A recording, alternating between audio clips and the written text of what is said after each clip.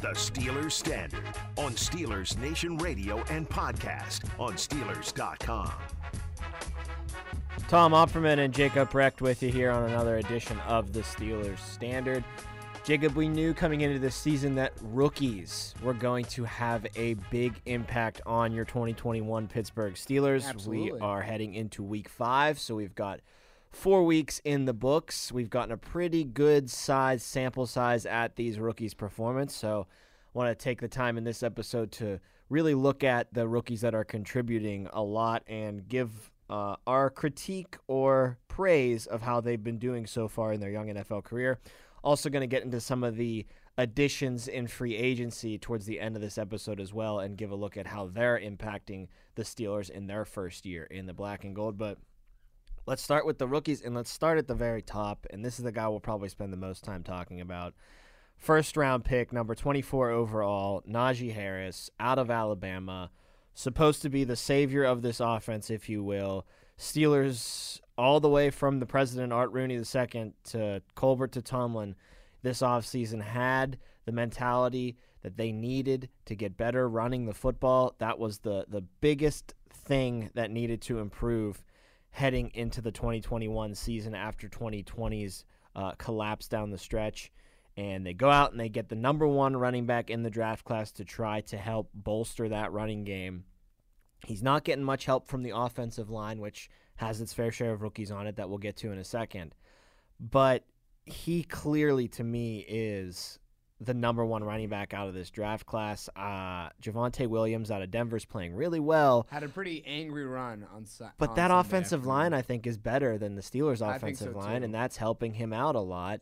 And he also isn't the guy. He splits 50-50 with Melvin Gordon. Steelers fans, you'll get familiar with both of them coming this Sunday when Denver comes to town. But Najee Harris just looks to me like not only is he the best rookie running back in this class, he's probably, in my mind, the most skilled and best rookie. I know Jamar Chase is having a better year numbers-wise. I'd say if there's anyone to make a case, it's Jamar Chase. Yeah, exactly, but I still look at what Najee's doing, and honestly, the fact that he has no offensive line and he's still, putting out some highlight-worthy tape in the first 4 weeks of his career, it speaks to me of just how impressive this kid is.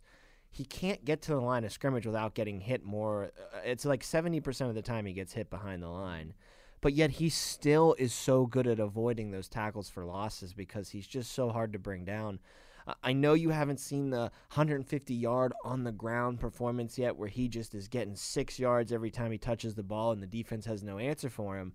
I'm telling you that's coming, Steelers Nation. So don't think that you'll go, honestly, probably this whole season without seeing a dominating performance like that.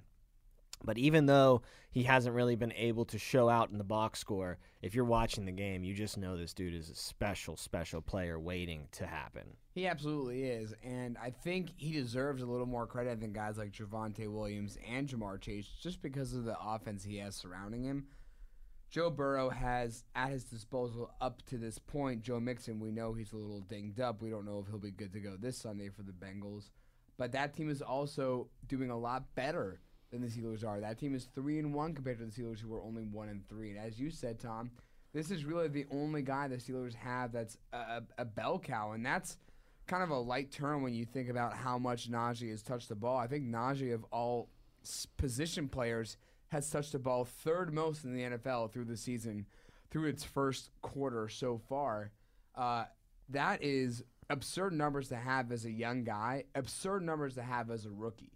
I think because of that, and then given the state of the offensive line, Najee Harris is having one of the more impressive rookie seasons so far this year, simply because the effort or the production you've seen out of him is pretty much single-handed, right? All of his touchdowns have come on his individual efforts. The catches he's made have come on his individual efforts. A lot of yak that he's piled up. And then the runs, it's simply effort based off of him. When you see him approach the offensive line, he just tucks his head down, puts his elbow out, and he pounds for an extra 2 or 3 or 4 yards that normally other guys like James Conner and Ben Snell would not get you. 185 yards on 55 carries through 4 games for Najee Harris. He averages 3.4 yards a carry. I know that number is not very good in the NFL, but when you factor in that he gets hit behind the line of scrimmage almost 70% of the time, the fact that he's averaging 3.4 yards every time he touches the ball, that's actually something that's a bit impressive in my mind. I mean, 7 out of 10 times you're getting hit for a loss, but somehow your average is still 3 yards past that line of scrimmage. It just is a testament to how hard he is to bring down. And you mentioned his impact in the receiving game, too, yards after catch. He obviously went over the century mark against the Bengals receiving-wise, 14 catches, a record for a Steelers running back, and 102 yards through the air. He caught a receiving touchdown against the Vegas Raiders, and an amazing effort from him to get into the end zone there.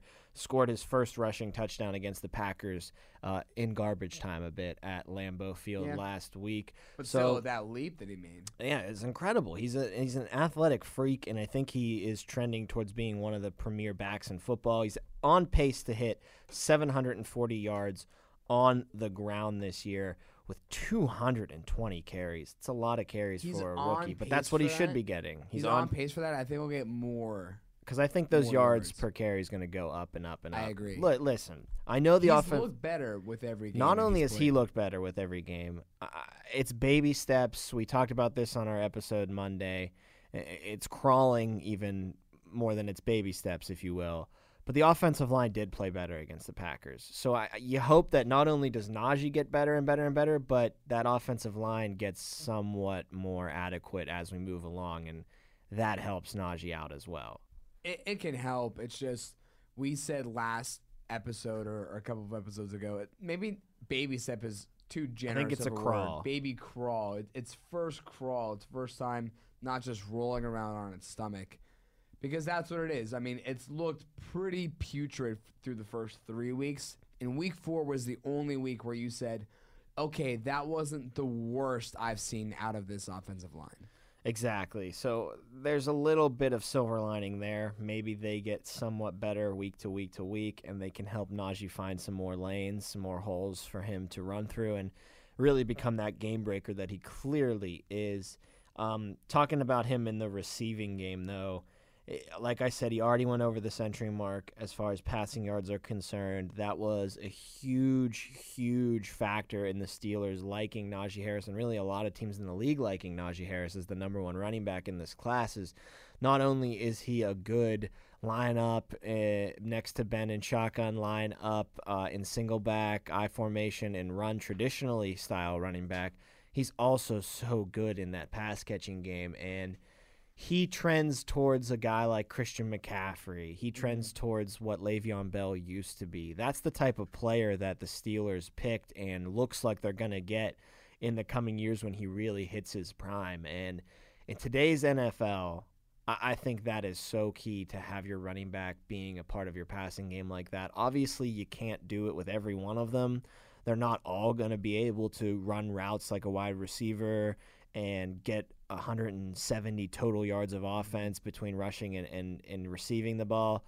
You're still going to have your just traditional ground and pound runners, but the real game breakers, the McCaffreys, the Barkleys, hopefully the Harrises sooner rather than later, are the ones that do it just as effectively in the passing game as they do in the running game. And he's trending towards that big time. I mean, you brought up those two names, McCaffrey and Le'Veon Bell. I think he's trending a little more toward Le'Veon Bell because his size is a lot more familiar or a lot more reminiscent of Le'Veon Bell's than it is Christian McCaffrey. McCaffrey's a small dude. And let me tell you this, that gets McCaffrey hurt a lot. I think Harris's prospects of staying healthy are a little bit stronger because of that build. I agree. The only season-ending injury that Le'Veon Bell suffered came twice, but it came at the same hands of one person, Vontaze Burfict. And that's a knee. 2 seasons in a row. Hit him right in the knee. I mean, it's it's Vontaze Burfict. It's not hard to have a season-ending injury when a guy whose sole purpose when he takes the field is to end a guy's career. That's what he does, and thankfully he's no longer playing football. I don't think there's a guy right now in this league who is at anywhere near that level of vindictiveness that Vontaze Burfict played with. So I don't think Najee Harris has that problem. But yeah, I mean, we've seen McCaffrey for the past 2 years now have bad injuries. Last year, it came very early on, and it sidelined him for majority of the season. This year, it came on that Thursday night game against the Houston Texans, I believe. And they were saying it's going to be week to week, but right now it looks a little bit worse than just week to week. So McCaffrey, I agree, Tom. I think it's better that we're saying the name Le'Veon Bell over the name Christian McCaffrey, just because we see how McCaffrey's size has really limited his production, especially these last 2 years. One thing that I always look for out of rookie running backs is how they take getting hit in the NFL. Are they going to fall backwards? Are they going to get hit and just drop? Or are they going to be able to push the pile forward? Are they going to be able to take some defenders for a ride with them? And Najee Harris has done nothing but take defenders for a ride with him. That's all you see. It's impossible to bring him down by one person. Cannot do it. Obviously, it's going to happen every once in a while, but the odds are if it's a one-on-one tackle, he might not break it, but he's taking you for 3 or 4 more yards with him. So he's such an impressive running back, and I can't stress how impressed I've been with him, even though the Steelers' overall results through 4 weeks have been less than ideal. Still think Najee's a hell of a pick and going to be a really special player moving forward. I'd rather have him than have some other offensive linemen. Well, all the good offensive linemen were gone by 24. Exactly. So why not take the game breaker, best at his position, running back at that point? And leave yourself with only guys like Benny Snell and Kalen Ballage. Right, exactly. Tony Mack. And when you pick a 4th or 5th best offensive lineman to block for Kalen Ballage or Tony Mack, how much is that lineman really going to impact the running game? I would think it would be minuscule at best, even though he'd be a stud offensive lineman. The second pick that the Steelers made was a tight end out of Penn State, Pat Freiermuth. They brought him in expecting him to be a better blocker than Ebron. Obviously, he is that because that's not a very hard task to accomplish. No. But he still is not the best run blocker, and that is a problem for the Steelers because you don't want to have drafted in the second round another tight end that just isn't as good at blocking. You need a tight end to be able to do both. I know Kittle and Kelsey and Gronk, I mean, they're receivers more than they're tight ends, but all three of those guys can throw their body around on the offensive line. Maybe Kelsey less than the other two. But Gronk and Kittle really are effective run blockers. And they make up for their lack of blocking, if you even want to call it that, by being elite receivers. If you were to group receivers and tight ends into one category, those guys rank in the top 15, all three of them. Freiermuth, though, is a really good pass catcher. I know he dropped the ball from Ben against the Bengals, but who didn't drop a ball in that game from Ben? Pretty much everyone. He's probably – I know Ebron – the numbers right now, Ebron's played a little bit more snaps than Freiermuth has to this point of the season. But it looks like the past couple weeks especially, it's flipped into Freiermuth being 1A and Ebron being 1B. Obviously, Freiermuth has had some big catches over the middle of the field, 20 yards down the field. He caught a touchdown against the Bengals. So his impact's being felt somewhat in the receiving game. Honestly, though, I think he could be making more of an impact in the middle of the field. It's just the biggest problem is that the quarterback's not really looking in the middle of the field right now. And I think that's holding him back from, being more effective in the pass-catching game. With that being said, though, he can be more effective in the run-blocking game, and he's just not doing it. So much to the point where you're hearing murmur that maybe Zach Gentry needs to jump in there for run downs because Freiermuth and, of course, Ebron just aren't getting it done in that category. I'll look back to the instant reaction fans had and collective media had when it was the first fourth down conversion attempt for the Steelers, and they threw it again to Najee Harris behind the line of scrimmage. The initial reaction was, how could you be running the same play? After people started watching the replay and studying film from that game, the reaction turned from how could you run that play to what was Ben doing? It's a good play for Freiermuth, wide open. Throwing the ball to Najee when Pat Freiermuth was wide open in the middle. And you really question Ben's decision-making because earlier in the preseason after that Detroit game when Freiermuth had 2 touchdowns, on Ben's 3 opening drives to start that game, Ben was saying, I kind of did myself a little misfavor here by exposing him to the world because I wanted to keep him a secret. And everyone was joking, well, he's not a secret now. We know he's going to be a favorite target of yours. Ben didn't even look his way. He looked, as soon as that ball was snapped, he looked right to Najee and dumped it off to him. How can you say you want him to be a secret if you're not even looking in his direction? I mean, are you really trying that hard to keep him a secret by not even throwing him the ball on that play? That guy was wide open. I don't understand if the Steelers have been searching for a Heath Miller 2.0 since 2016, you have a decent option in Pat Freiermuth. Why are you not going to give him a chance to make a play on that, especially on a 4th down play? The second that play happened, Wolf, our good buddy Craig Wolfley, said on the broadcast, Freiermuth was wide open, just sitting on an island right past the sticks, too. He didn't even have to do any effort to get the first down. He just had to catch it and fall over. Line of scrimmage, he was past the sticks, which is a huge criticism of this team. Wide open. And then a little bit later on in that game, Ben hit Freiermuth over the middle for a decent gain. And Wolf said again, I feel like that's been open all game long. I feel like that's been there if the Steelers want it all game long. They just haven't been able to take it. And really, this is kind of zooming out and looking at the bigger picture here, but a lot of the teams that the Steelers have played, the Packers, their inside linebackers have been average at best. The Bengals, they've left a lot to desire there. The Raiders, that looked to be the biggest weakness. You could attack those inside linebackers covering tight ends and running backs out of the backfield. Again, when we get into the Denver Broncos eventually on one of our episodes this week, that inside linebacker core is not the best part of that defense. In fact, it might be the weakest part.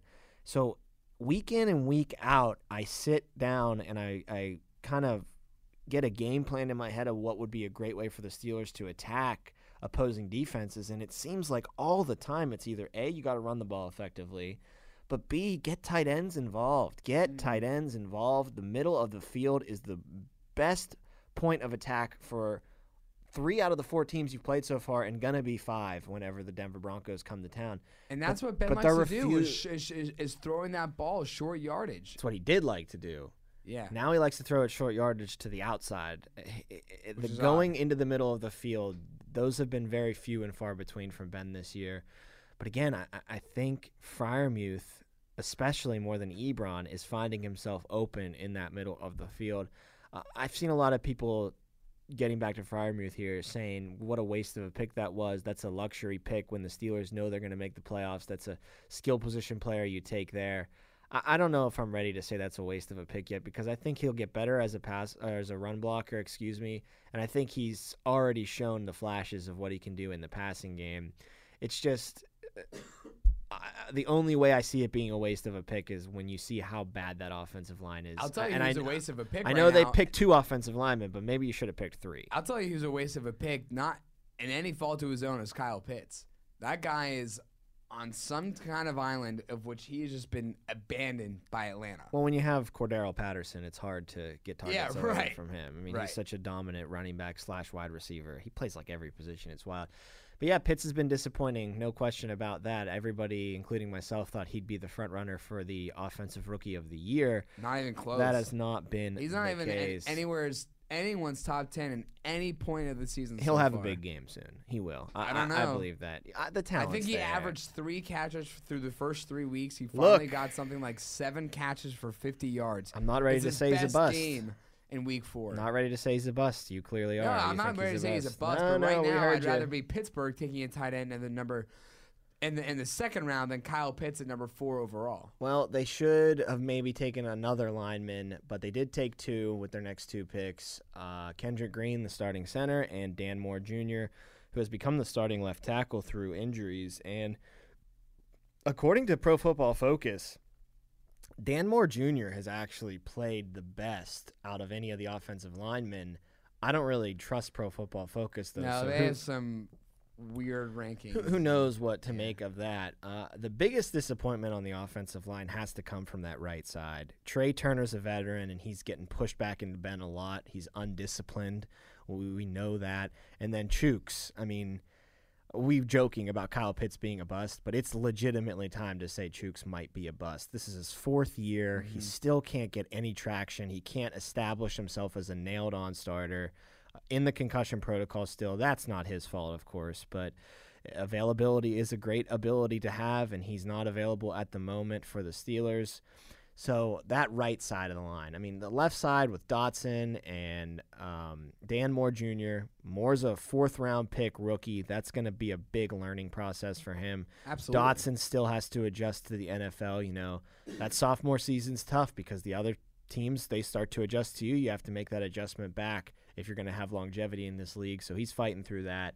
And I think Kendrick Green has been just solid for a rookie at the center spot. But Certainly once you get past, certainly not having the rookie season that Marquise Pouncey had. right? But once you get past that, the right side is what really it leaves more to be desired for me. But we're talking rookies, and like we said, Green and Moore.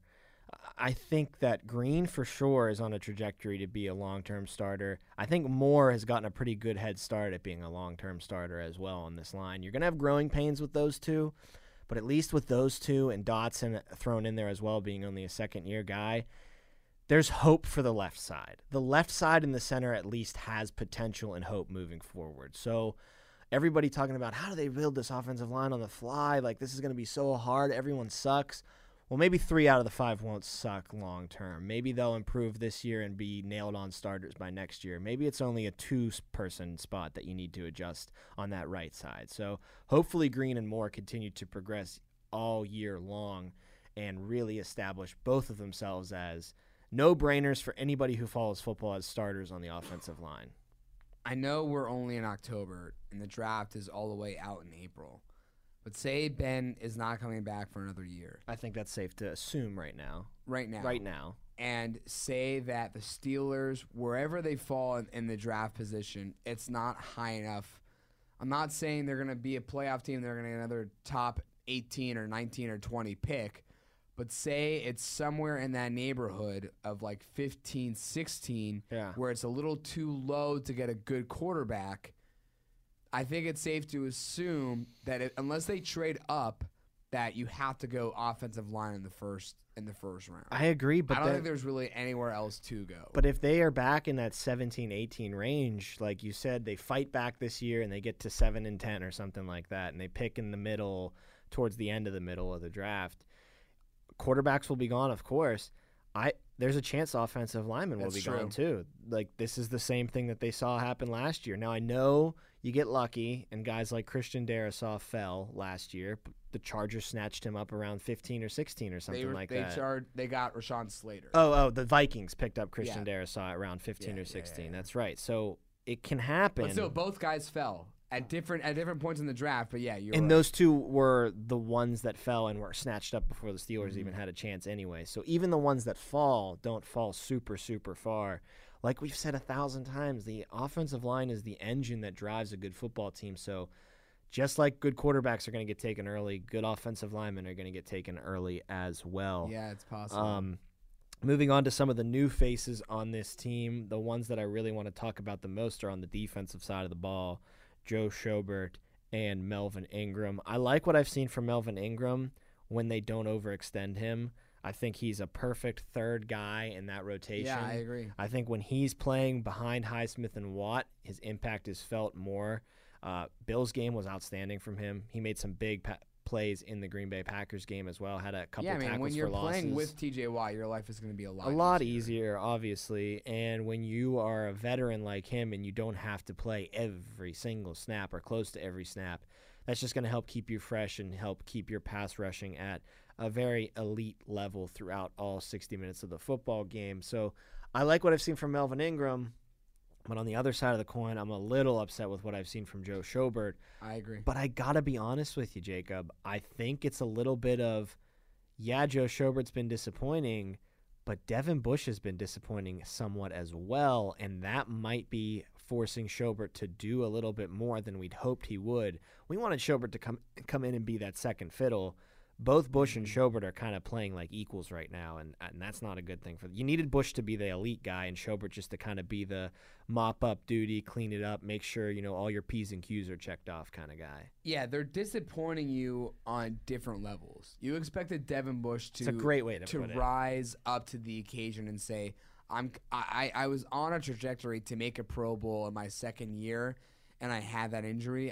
You expected him to come back and really rise up to that level again and be that first-time Pro Bowler. And you expected Joe Schobert to just tie a bow on your defense as a whole because you knew the weakest link going into the season before you signed Joe Schobert was Robert Spillane. And to eliminate that problem, you expected Joe to just kind of be your pin-up guy, right? Your pin-down guy, whatever term you want to use, just to make sure that that 11th man is out there and reliable. But they're both kind of disappointing because Devin Bush is not playing at that elite level. And maybe you're right, Tom. Maybe Joe Schobert isn't playing as well as we thought he could be just because he's compensating for the lack of production we've gotten out of Devin Bush. I think that is a fair criticism of the law about, but also I think Joe Schobert just could be playing better too. I think very possible. He's got pedigree, made a Pro Bowl in Cleveland, looked good in Jacksonville last year on a really bad team. I think he led the team in tackles last year. Maybe that was just a product of being on the worst team in football. If you're halfway for decent, Browns and Jaguars. Exactly. When you were on both teams when they were at their bottoms. If you're halfway decent, you're going to look pretty good on those teams. We mentioned Trey Turner a little bit on the offensive side of the ball. That's probably the newest addition that's been the most disappointing, though. Definitely. I mean, Schobert and Ingram, yeah, you've got your fair criticism there, but Trey Turner, undisciplined, spitting in a guy's face, couple false start penalties I've seen him have already this year. He's gotten blown off the line a couple times, pushed back into Ben. Everybody got pushed back into Ben on the strip sack against Green Bay, but Turner was a very guilty party on that play. So, you were hopeful when DeCastro retired. The Steelers got a little manna from heaven by picking up Trey Turner, multiple Pro Bowler with the Carolina Panthers coming off of the LA Chargers last season. People were skeptical about his ability to bounce back from a tough knee injury. And I don't know if it's the knee injury that's holding him back now or if it's just the fact that he's getting up there and maybe his career has seen brighter days.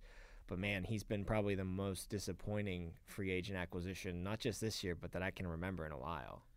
Yeah, I'd say him or Dante Moncrief. I don't even count Dante Moncrief. I mean, you want to talk about the worst. Okay, he's way worse than him. Dante Moncrief is horrible. Way worse than him. Is the worst we've seen by far in our lifetime. He's so bad, though, that I don't even put him in the category. We forget about him sometimes. Yeah, I mean rookies that are impacting the team. It was so traumatic. The Dante Moncrief experiment. But it was not Trey Turner's not lived up to the billing. No, even though the billing wasn't amazing anyway. But no, I mean he was a Pro Bowler. And you heard Ben say, I need a veteran. I need to lean on this guy. Exactly that. I mean, we talked about how young this offensive line is. Chooks, other than Trey Turner, is the oldest guy on this O-line at only 4 years into the league, and he's been switching positions from right tackle to left tackle. He has no consistency there. So Trey Turner, you thought was going to be the guy that Ben vibed with best, and right now Trey Turner has the most penalties against him on that offensive line. He's shown the least discipline from guys on that offensive line. I would say between Joe, Melvin, and Trey Turner, a class of which we were saying this is the best free agency pool Kevin Colbert has pulled together maybe in a decade plus, is by far the most disappointing of those three. That's all she wrote for this episode of the Steelers Standard. Thanks, as always, for giving us a listen. For Jacob Brecht, I am Tom Opferman, and we look forward to talking to you next time on the Steelers Standard.